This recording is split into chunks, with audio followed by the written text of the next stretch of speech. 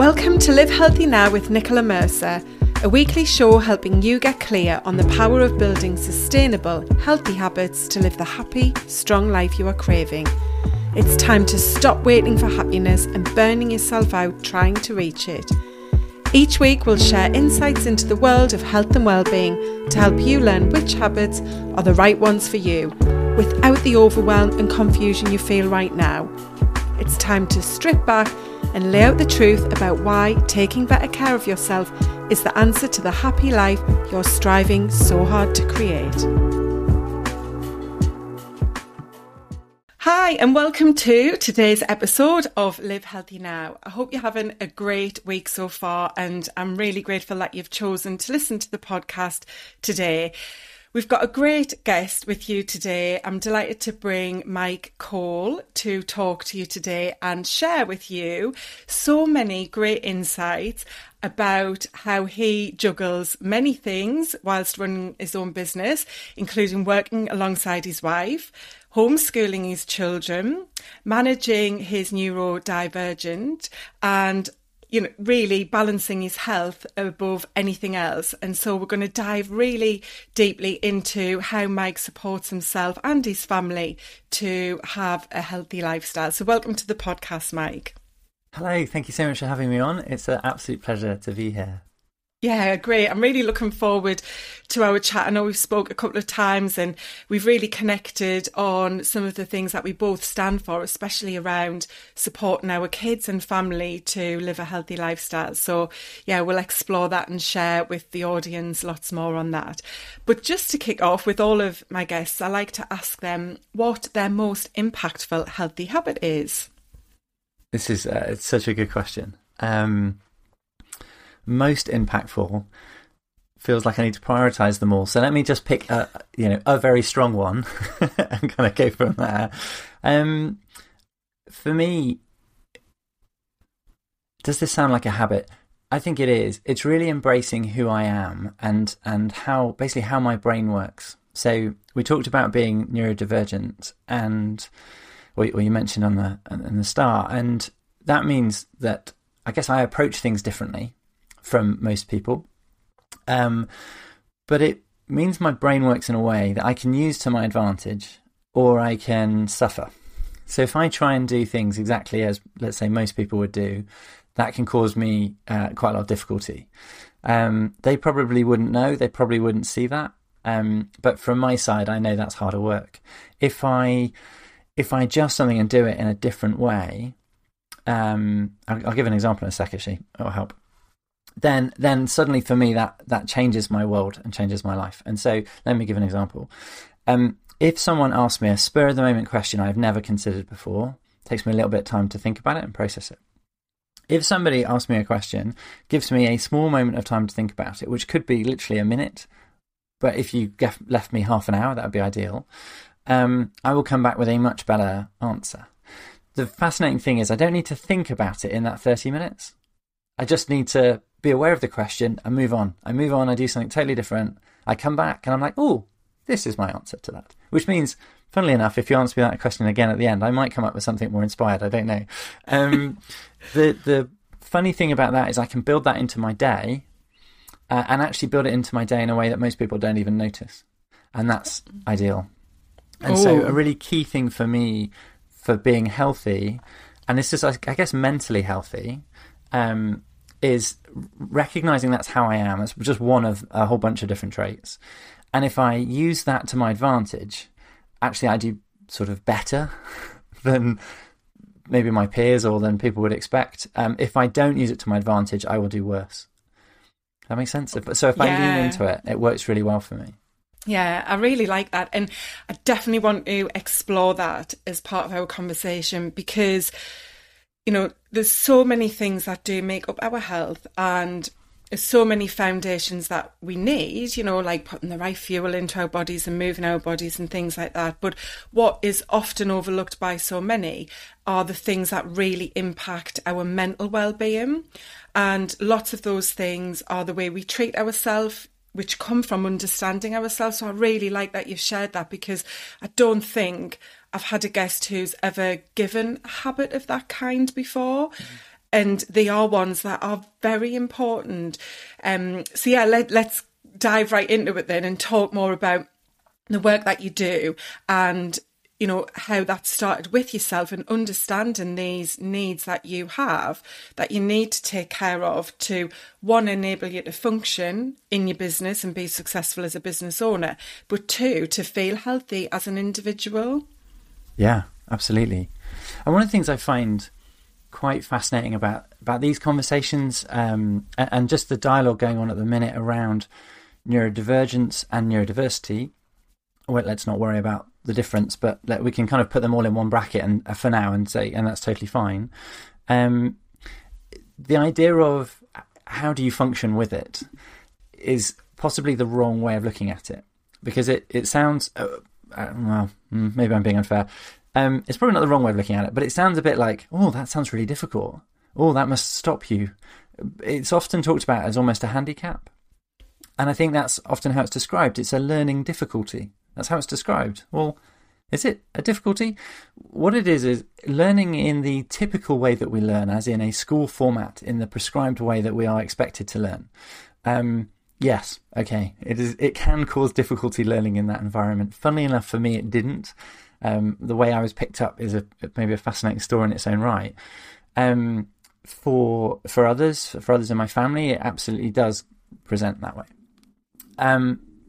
So it's maybe a part of that question is how do we embrace it to make the most of it without looking at it as some sort of handicap, but rather looking at it as some people call it a superpower. Maybe I don't like that phrasing either, but that idea of like using the strength within it to make a real difference and leaning away from the weakness from it. So I've mentioned to you before we came on the call, actually, instant questions just off the start to sort of shake up a conversation actually unsettles me, which is why you gave me a little bit of heads up about that first question, because it just works really well for how we flow forwards. And that it's things like that make all the difference. If I'm confident enough to own it, so if I'm confident enough to say, this is how I am, and actually I can bring brilliance as a result. So if we can work it in this way, I can bring my brilliance. Is that okay with you? And hopefully you then go, yeah, of course, Mike, that's what I want. That's what I want from you today. And that's what people listening want. So let's work it in that way. And I think, yes, that's really relevant for neurodivergent and really relevant in that space, neurodivergent space. But I think that's relevant for everybody, because one neurotypical person still thinks differently to another neurotypical person. In fact, some of the character traits that make me me and make me really special have nothing to do with my dyslexia, which is what's going on for me. And I think everything just to do with my personality. I use that still. And that's just as relevant it's relevant for everybody. I guess that's my kind of angle for that. The healthy bit possibly links in the same way. The more confident we are about who we are, the more we accept who we are. And I guess acceptance is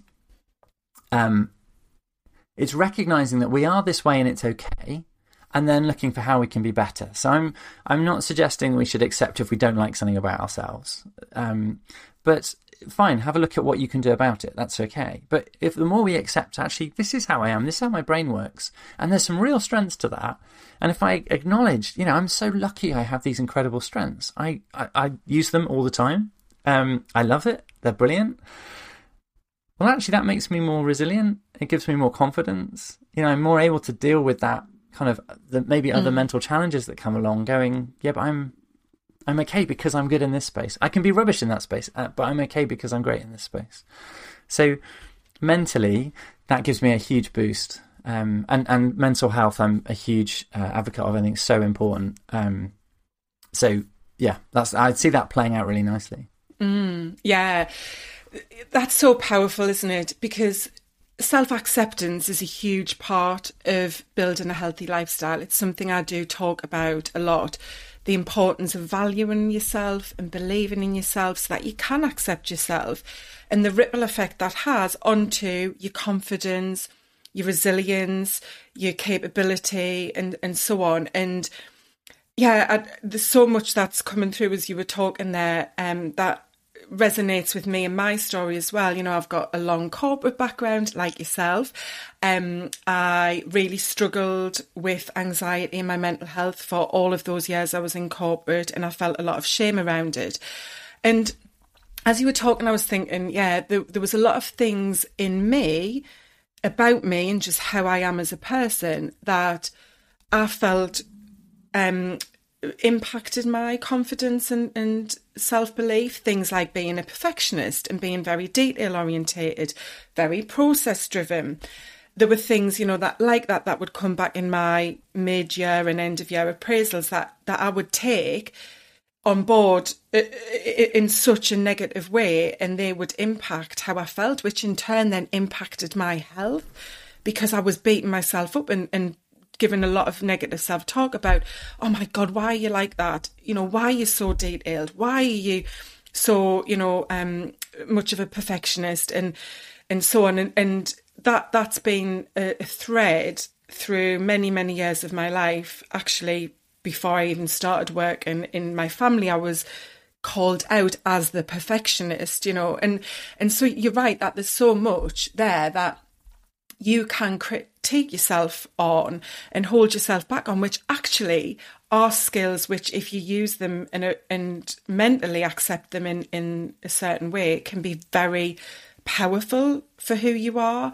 And so just, you know, one of the things I was thinking as you were talking there, Mike, was there ever a time where how you were did negatively impact you in terms of your performance at work and then your mental health because of that? So let me just clarify, was that how I was working? Or you know, because of the way you are in yourself with the dyslexia and you know, as you said, just as any individual has different skills, ways of thinking and operating. Was there a time when it actually did really cause challenges for you? I guess it has caused challenges through my life at various moments. So before retraining as a coach or adding coaching to my skill set, I am a chartered accountant. I did the chartered accountancy exams. They are very intense. They involve memorizing huge quantities of data in a very short amount of time, or information in a short amount of time. And the actual exams are incredibly pernickety. Very deliberately, they've set the bar very, very high. That does not play to my strengths at all. That is pushing most of the dyslexia buttons. And although they give you extra time in exams, you don't get... If I get 25% extra time for, you know, on a paper, they don't give me 25% extra learning time. So actually, great, I've got this extra writing time, but not the learning. Now, I know the counter to that, people say, well, you don't get that in life. You don't get 25% longer than anyone else against a deadline. And you don't. But the things that made me an excellent finance professional, the things that make me an excellent coach, have nothing to do with how well I can consume information and how quickly.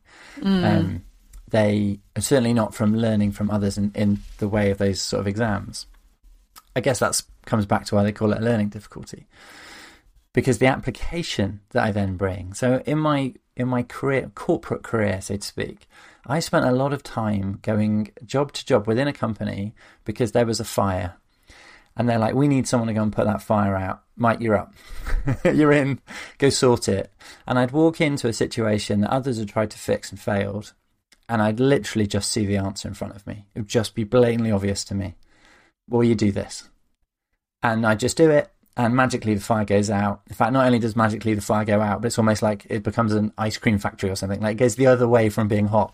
And suddenly it's producing everything it needs to, and it's working really, really well. And they're like, that's absolutely incredible. We've got a fire over there. Guess what? You know, and I did really well out of my career as a result. I did lots of really fascinating things. I regularly got to get involved in new projects. I'm pretty convinced, I've not tested this theory, but I'm pretty convinced that if they knew I was dyslexic and some of the challenges I had, they wouldn't have given me all those opportunities. So, for example, one of the things that caused me harm was the number of emails I would get in a day. I think I would get about 110 emails a day, roughly. Yeah. Now, every email, I can't skim read. I just want to be really clear. Dyslexia represents differently in different people. So what I'm going to say about my dyslexia is not true for someone else with dyslexia. Necessarily, it might be, but it might not be. And within my own family, other members are dyslexic, and it presents very differently, which is kind of fascinating for me and hopefully for others. So I can't skim read. It means that I have to look at every single word. In fact, I was blown away when my kids were given an exercise and this lady showed a paragraph, put a pencil on a single word and said, look at that word and tell me what is, how much of the paragraph or how much of the sentence can you read? I remember afterwards going, one word, surely. Like, what do you mean? No. Like a human brain, a typical human brain that looks at a single word will be able to sense what the words are around it. It's the way the brain processes. Some people are better at it than others. So just because you can't do that doesn't necessarily mean you're dyslexic. I don't want to freak anyone out. But it is one of the kind of indicators, one of the signs. I'm like, I can just read the word you're pointing your pencil at. I've got almost no idea. I know there's words around, but I don't know what they say. I've got literally no idea. So that's a great illustration that if I get an email and I need to read it, I need to read every word in the email. So that's tiring. I can't skim read. I can make assumptions I can skim read articles because I literally read a few words and assume I know what the rest of the sentence is going to be. It's not brilliant for learning. It's not excellent either. Modern communication is getting simpler, and I think that's a real benefit. So I think things are cleaner, they're shorter paragraphs, they're simpler words. That makes it easier for me. But that number of emails was a problem. I didn't want to tell anyone I had dyslexia because I thought it might be used against me or I might not get those opportunities, particularly if those opportunities involve massive documents that need reading, which, by the way, I was really good at. I was really good at them because I read every word. I didn't like flick through thinking, my brain basically didn't cheat. It had to read every single word and then would go, well, that doesn't make sense. Or more accurately, you say this, which makes me think you're trying not to say that. They're like, oh no, that's right. We're trying not to say we're about to close a site because that's going to cause panic. Well, this is what it says to me. It doesn't say it. It sounds like you're justifying it in a way that, anyway. And they're like, okay, that's really helpful insight. So that's all part of using what some would see as a weakness. Actually, there's a strength in there. So I don't want to discount reading because reading's really powerful. I prefer someone to text me or email me than send me a voice note. Again, it's weird, but it doesn't stick in my brain as well on a voice note as it does a text, and I can read it quicker. But it's more tiring. So how do I get around this conundrum? Simple. Get people to stop emailing me so often. So stop copying me into emails that I don't really need to. They're having a conversation, then I just want to know what the outcome is. I don't care. So tell me you're having the conversation and don't email me again until you've got to a conclusion. And if in the meantime I need to know where it is, I'll ask you. The other thing I did is I applied a 24-hour filter. This was brilliant. I love this one. So I believe, and I'm a coach now, and I coach people to set your work environment in the way you want it to work. So for me, I don't want people to email me, and I definitely don't want people to email me when it's urgent. I want them to email me a piece of information I can consume at some point. If it's urgent, I'd much prefer more of an urgent text or something. And fundamentally, let's have a call, let's discuss it, let's be really clear of the problem and we'll solve it. Unless it's that IT doesn't work, in which case, fine, I'll jump on and sort it out. So I applied a 24-hour filter, which is anything that came in that wasn't from someone incredibly senior or that it wasn't marked urgent in massive capital letters in burning platform, solve. I just left for 24 hours. And the number of those emails, which actually there'd be 4 others relating to it. So I'd only have to read the top one and know where it is, and I could delete the other 3. Or someone had asked me something and they'd solved their own problem within 24 hours. I didn't even need to do it. And I had this recently as a small business owner. I noticed I was getting billed incorrectly for some IT stuff. And they'd billed me, it hadn't applied a discount. It's worth about 20 quid a month. And I was like, I need to get on that. It happened one month, fine, it's only 20 quid, I'll get to it. Happened another month, I really need to do that. All right, I'll get on it. And just before the third, when I thought I really need to sort this out, they emailed me and went, we noticed we've incorrectly billed you. So we've refunded it, given you a token for saying sorry. I didn't have to do anything. There's moments where we can kind of dampen our own noise and reduce the admin and the burden. But for me, it's driven out of emails, but it can have some other positive effects. Does that kind of make sense? Yeah, it does. And, obviously working with lots of other small business owners, do you see that people are being impacted because there's kind of this pressure to conform? The email example is a great one where many of us, whether we own a business or not, certainly I know in my corporate job, I was probably racking up 100 plus emails a day as well, but just in general in life, how busy everything is. And then when you set up your own business, the type of people you work with, they've got then the extra pressure of running their business and this belief that you've got to conform, you've got to reply quick, you've got to keep on top of trends, you've got to be visible and seen. And do you see people coming to you with overwhelm and stress, and then obviously on the back of that, potentially both physical and mental health issues? And, what are the patterns that you see with people struggling with those kinds of pressures? Yeah, so there's an awful lot of these shoulds, right? Because what do we know is important in customer service? Getting back to people really quickly. So if someone emails you, you should get back to them within, half an hour, 10 minutes, 5 minutes? Like, the quicker you get back to them, it's better, isn't it? It's more important. You should meet people, face to face or on Zoom. You should do this, do that, the other. You should be on social media all the time. You should show up on Instagram Lives. You should, I'm trying to think of some others. There's a whole bunch of different things that, if you are an extrovert who likes being on camera, get yourself on Instagram Lives, because they're great, right? That will tick the buttons. It will push what motivates you. You'll feel lit up and excited, and you'll gain followers who like that about you and maybe even want to emulate that. If the idea of doing that literally makes you feel sick, then forcing yourself to do that day in, day out is going to lead to a very negative experience. It's going to impact your mental health. It'll go one of two ways, actually. You'll either realise that you can get over it and it's all okay and it's all right, or it's just going to grate and grate and grate, and you're going to get lower and lower and sadder and take that more and more of your energy away. I absolutely see people in this space. I see people coming and working with me who have set their business up because that's what they think they should do.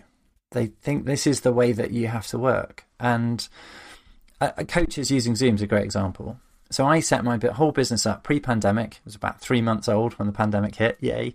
To do everything remotely. I spent lots of time in the corporate world running teams that were spread across 4 countries, and a whole bunch of different countries at different times. The most was 4. I'm used to doing things remotely, so I was really game for doing it. And I have a testimonial that I think was from February 2020 saying how this Zoom thing is actually quite useful, and actually it does work. Like, you might think it'd be better meeting in real life, but it's really good. They'll have said in person, because no one said in real life back then. It's amazing how quickly that dated and how Zoom became this absolute standard thing to use. But if Zoom gives you a headache, then why can't you coach on a phone call? Of course you can. Why don't you coach on Voxer? Of course you can. If you want to use WhatsApp messaging, of course. Find the way that works for you, and then set out the expectation of this is how we can make it work. And you will find the clients that want to work that way. Because for some other clients, they won't want to be on Zoom. They'll want to do it as a voice call, or doing it going for a walk, or meeting in a local cafe. Some will hate that, some will love it. And if you find the thing that works for you, then you've got a really good chance of trying to find the people that will work for, and having that life that you actually want, like working in a way that really, really suits you. I had another example in my head and it's just skipped, which is part of my dyslexia and my awful memory, which is why I scribble things down. You've probably noticed me writing as we've got little notes and thoughts. It's a good tool to have, yeah. I think the thing with this is to take a step back, to be able to put some of these tools and habits in place to help you to feel more in control and reduce stress and have a positive impact on your health.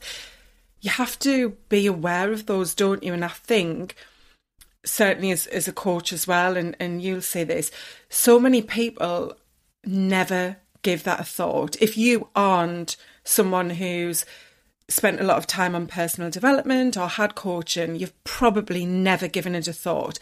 And, you know, this shows up in lots of ways, not just in a practical sense of how you operate and organise your work and so on, but when it comes to the food you eat or whether you exercise, or, you know, there's all these shoulds. Oh, well, I should lose weight and I should get outside for a walk. I should, you know, go to the gym. They're the main ones people fix. And I should drink less. I should give up smoke, you know, but people don't pause to go, actually, what do I need? Like, what for me works? Because one of the big things, which might be a good example to use, is a lot of people will come to me or talk about it in my community and say, I hate exercise. Okay, why do you hate exercise? You know, it's because maybe they've only ever tried going to the gym, or they've tried these HIIT classes. And I know a couple of people immediately spring to mind who go, oh my God, I absolutely detest the thought of being in my living room where I like to relax, jumping around to someone on a big television in front of me. Just cannot do it, you know. But it's like, okay, take a step back. Who are you? What works for you? What do you need? And so I think that's a big message to get through to people, isn't it? Whether it's in your work life, in a practical sense, or with any other part of just what's going to make you happy and fulfilled, is to get clear about what works for you, what feels good, because that's a big piece of the puzzle, isn't it? And it's the missing piece, yeah. Hugely so, yeah. So actually, I'll use tennis as an example for me. So I hate running, by the way. Like, running is soulless to me. My brother absolutely loves running. It is both physical and mental for him. He's a bit of an endurance runner. He likes, like, a 60-mile run is the idea of a good day for him. Wow. Or is that a weekend? I'm not quite sure. But anyway, he's like, you know, running for a bus is probably like the extreme of what I would do, and I typically drive, so I don't normally need to do that either. I don't know what it is about running. It doesn't appeal. I've been getting back into tennis, and I've realised that I actually really, really don't like singles tennis. Like, I pretty much hate singles tennis. It's taken me a while to realise why, and it's because singles tennis is me versus you. Like, there is going to be a winner and a loser, and it is about my skill and ability compared to your skill and ability, and I don't actually like that. So I've been playing quite a lot of cardio tennis, and cardio tennis at David Lloyd, I'm sure other versions exist, and I think it's like kids tennis. So you hit a ball and you run, right? You hit a ball and you switch side of the court, you knock it in the net, you've got it all switch, you know, which side of the net you are, and there's just all this different stuff you do, and you keep switching partners that you're with. And I found certain ones, particularly the daytime ones actually, more probably than the evening ones, feel really supportive and encouraging. If you do a good shot, if your opponent does a good shot, you know, we're all clapping and applauding and being like, yeah, that was an awesome shot. You know, that was really good. Well done. But we're all doing it for each other, regardless of, it's not about winning. It's just about us all bringing and enjoying it and bringing, you know, well, I guess developing, you know, getting better at what we do. And it highlights to me the importance of community and having the right people around you. The importance that you want people that cheer you along, preferably that get it. Because I think one of the things as a small business owner, lots of our friends who aren't small business owners just don't really understand. It looks like we go on a lot of jollies. And the sort of networking stuff, well, yeah, but you're forever out chatting to somebody, you know. Yeah, but that's how it works. Oh, you get paid a lot per hour. Yeah, but you've got to look at the whole thing. Like, it's not just the delivery, it's everything that goes with it. So, yeah, there's a lot I think they don't understand. So having the right supportive people around you, I think, is really, really important. I think doing the right work is really important, and having the right environment. Like, literally, I was talking about, you know, Voxer or Zoom or whatever. Some of it's that, but there's so much that goes into these different things. Can I do a little plug at this point, coincidentally? You can, yes. There are so many different things that go into this that I've made a little quiz to try and help everyone people. Loves a quiz, don't they? Everyone loves a quiz. Yeah, just 12 questions, 3 different areas, and it's to try and help look at almost what's missing in your life to help you really unlock the special person that you are. I love the idea of, you know, the world needs us to be more of who we are. You know, be more you, effectively. And the quiz is a really nice way of just trying to see, is there something missing? You can get a pat on the back if you don't have anything missing. It's like, woohoo, that's really cool. But if there is anything missing, give some ideas as well about what you could maybe do about it. So I know there's some link with the show notes, well worth going and checking out. Yeah, that sounds like a great thing to do, because as we say, that awareness piece is key, because so many people just jump to the end stage of, well, I'm going to go to the gym, or I'm going to get out for a walk, I'm going to join, a art class or something that they think, oh, that's the answer to feeling better. And quite often they don't get the result that they're looking for. And so, tapping into what you really need, what are those priorities that are going on for you right now that would make the biggest difference? And then ultimately, who are you? Like you say, you don't want to be out pounding the pavements, but you've found something through that tennis club which is fun. It's ticking many boxes because you're moving your body, you're laughing, and we know laughter's a big plus for feeling well.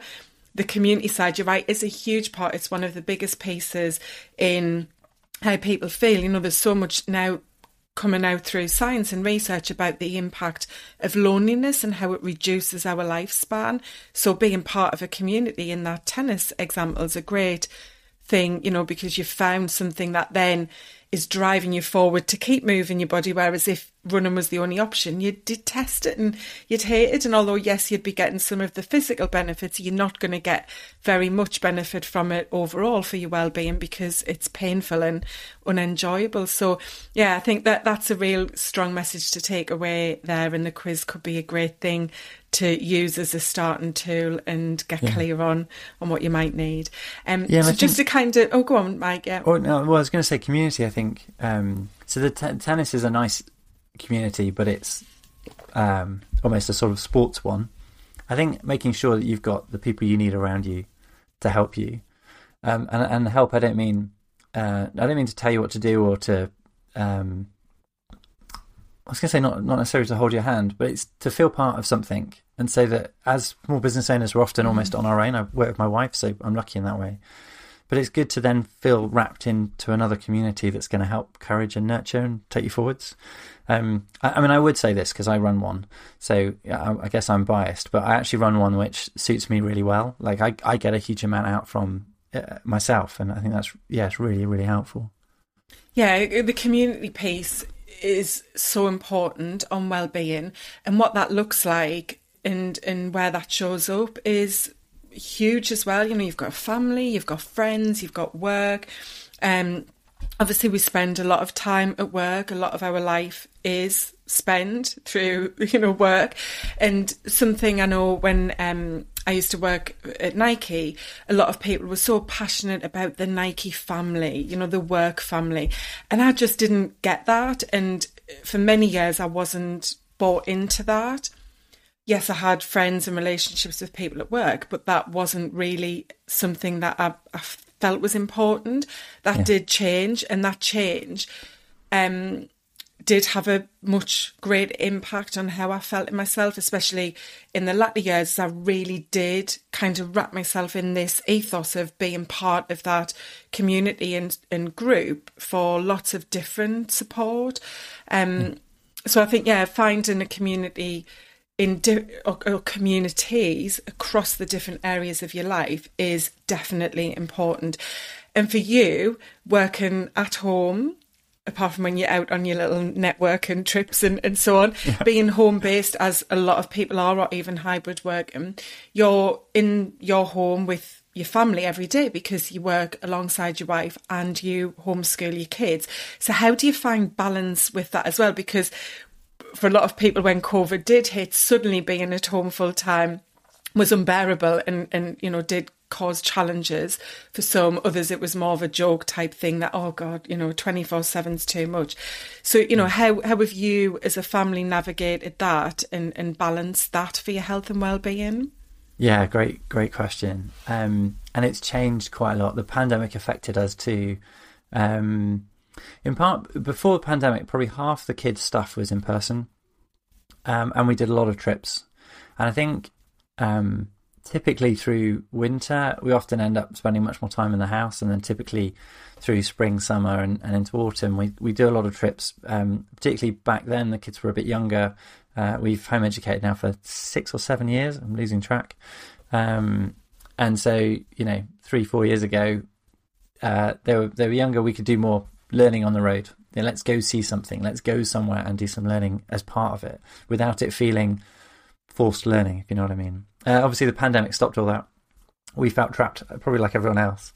And then as it's opened back up again, it's easy to lose those old habits and to miss. So the kids' learning switched entirely online, almost entirely online, and it remains almost entirely online. Right. In a way, it's great because we can do that from anywhere.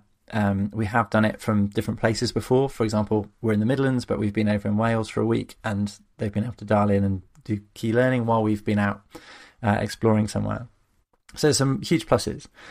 The downside, of course, is that we don't walk anywhere. We don't have to. They don't even have to go walk, catch a bus, walk between classrooms. They're literally in their rooms potentially all day. And likewise, my wife and I have got an office in the garden, and we spend a huge amount of time in here.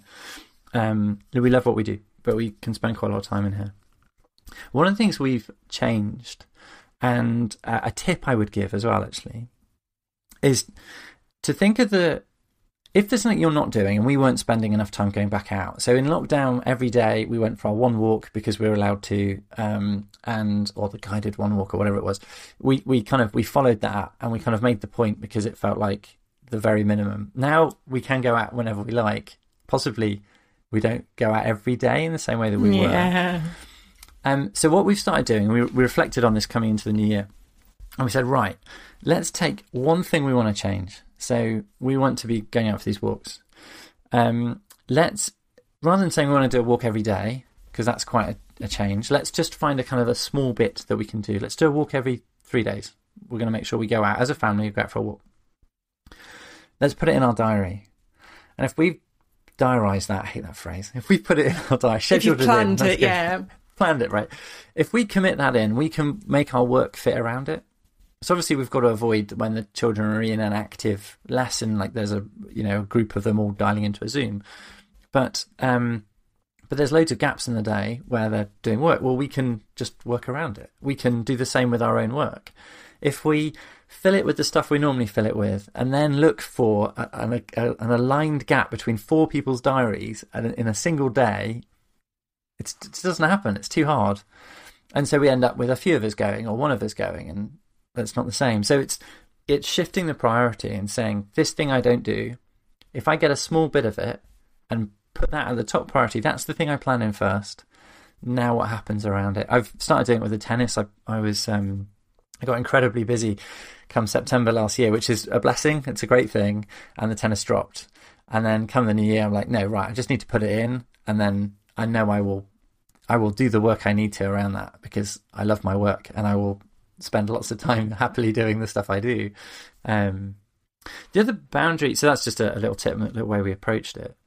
The other sort of boundary challenge we have, because we home educate, so we talk about schooling effectively, or education, because my wife and I work together, and then we've got hopefully fun family activities as well to find, plus the boring housework kind of stuff to find. And my wife and I are quite different people. That's fantastic. I love that about her, and I like the fact we work together and bring something different in our work. But she's a morning person. Her brain is alive first thing in the morning. That's fantastic. I'm an evening person. My brain is alive much more then. We have to be very mindful about when we talk to each other about mind complex stuff, proper thinking things. So because mine will be lighting up come 8-9 o'clock, I might have all these ideas, but if I share them with my wife, she's in the wrong energy space to take that piece of information in. But what it's done is it's fired her work mind back up. It's not productive for her. Now she's going to find it harder to sleep and switch off. Likewise, if she wants a great answer from me, don't ask me at 8 o'clock in the morning to make some sort of inspired decision. I can do some work, but I don't coach that early in the morning, for example. I don't do anything sort of actively before 10. I do work, I do emails, and I do some sort of simple stuff, but I don't do hard stuff before 10, because I know that I am at my best from 10. It's just one of those things. So understanding that about ourselves, and then talking about it so we're clear, and then leaning into it so I know, she knows, and then we can really harness that and work that well. And then I guess a lot of it's scheduling. So we're clear about when we're doing what with the kids and who's where, and that's there's a wall planner in the house which pretty much shows where everyone is, and in a big level. Doesn't have every meeting, but conceptually, who's away or who's here or what's going on. Yeah, and that talk of of planning and setting yourself up for success is key in whatever new habit and routine you're trying to embed into your life. You know, the planning is one of the 7 steps I use to help people build habits. And there's lots of different ways you can plan because, again, talking about people being individual and having different ways of thinking and operating, some people hate the idea of a plan, but a plan doesn't have to be something on the wall. It doesn't have to be a physical calendar. You know, there's lots of ways that you can support yourself. It might be a prop, you know, having your gym clothes, for example, on the end of the bed, or a journal by the kettle so you remember to journal. And so there's lots of different ways you can plan. And I think the key theme I've picked up through our conversation, Mike, is, you know, in whatever area of your life it is, that's going to impact your health. That's the first takeaways. You know, everything is, you know, inputting to the output, whatever it is, whether it's work, your family life, you and how you think about yourself. So, and then the second thing on the back of that is then finding, you know, what you need to be more effective, productive, happy in each area of your life. And then the third thing, which is probably where you should start from though, is the awareness, is that self-awareness, isn't it? Is understanding you know, for example, are you someone that likes a process and a plan or not? If you're not, okay, well, what would support you then instead of that? What, you know, hack can you put in place for yourself?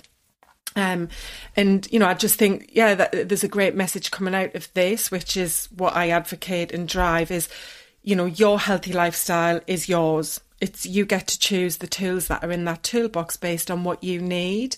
And what you do is someone supporting others in business to be more effective and successful is exactly that, is who are you? What are you about? What do you need? What's going to work for you? So that you do feel in harmony with how you are as a person to not only tick the business goals in terms of those practical ones you've set, but in your health, because we all, you know, want to enjoy the output of what we're putting into our lives through, for many of us, which is through jobs and or our own businesses. But we only get to, you know, enjoy the fruits of our labour, so to speak, if we're in a good, healthy place to do so, aren't we? So, yeah, totally, hopefully that summed it up. It sums it up brilliantly, I think, yeah. Starting with the awareness, totally, and then moving into how you use it, what it does. One of the things that sprung to mind as you mentioned that, you said productivity and happiness, and I do wonder if people look at those as... So I'm a huge fan, right, of the happier we are, we want to be happy, we want to be productive. I think we can chase productivity at the detriment of happiness. We can absolutely, put the kettle on and check our emails, thinking, well, I'm being more productive. But actually, it can... For some, that might work, but for lots, it'll just slightly take more mental load out, or mental load in, and more energy out, and we're just zapping ourselves. The thing I think we can miss is the happier we are, the more productive we are. When we are really happy, when we are on fire, and we're excited and we're passionate, and we're like, yes, this is it, this is really good fun, I'm enjoying this, that's when we're at our most productive. And so, rather than chasing productivity, I think if we chase some happiness, and it comes to exactly the stuff you've said, then we'll get productivity out of it. And that means it will pay for itself. We can chase happiness and it will pay for itself. Yeah, absolutely. And happiness is something that I talk about a lot because, you know, people are searching for happiness. They're waiting for happiness when they've got the things they want, whatever those goals are, whether it's to lose weight, to make a 6-figure revenue in my business this year, or, you know, people wait and think that thing will deliver the happiness on a plate for them. And we know that that isn't the case. They might achieve the goal, but they probably aren't going to feel happy, or they feel happy in the moment they've realised they've achieved the goal, but then back to square one.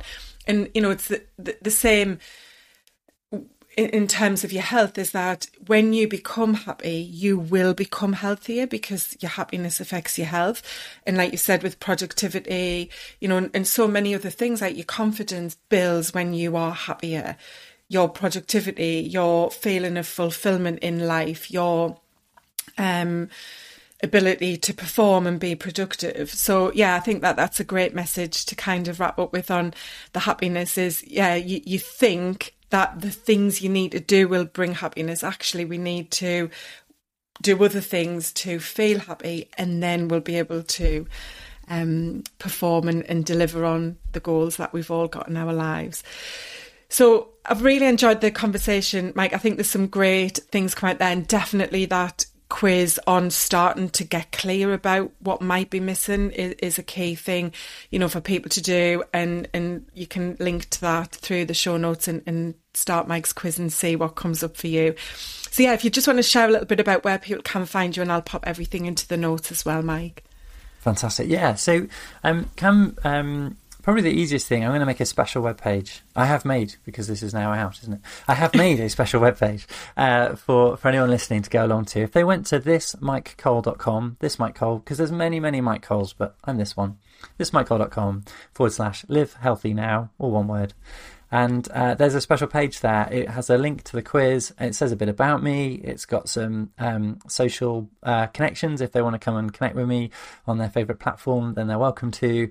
So head out to that page and go check that out. That'd be fantastic. Oh, amazing. I love that we've got our own page. Thank you for that. Easy for everyone to find. So thanks again, Mike. It's been a pleasure, and I hope, if you're listening, you've took something away that can inspire you to at least make one little change in your life to feel better and live healthier now. So thanks, Mike. Thanks for having me on. Great to be here. Thank you so much for listening. If you've enjoyed our podcast, please remember to hit subscribe so you never miss an episode. It would be really appreciated if you could leave a rating and review so other people can find us and build their own healthy, happy life. You can follow Life Now Coaching on all social media platforms and visit our website at lifenow.uk. Links are in the show description. I hope you enjoyed today's conversation and can't wait to see you again next week for more tips on living healthy and happy right now. Take care.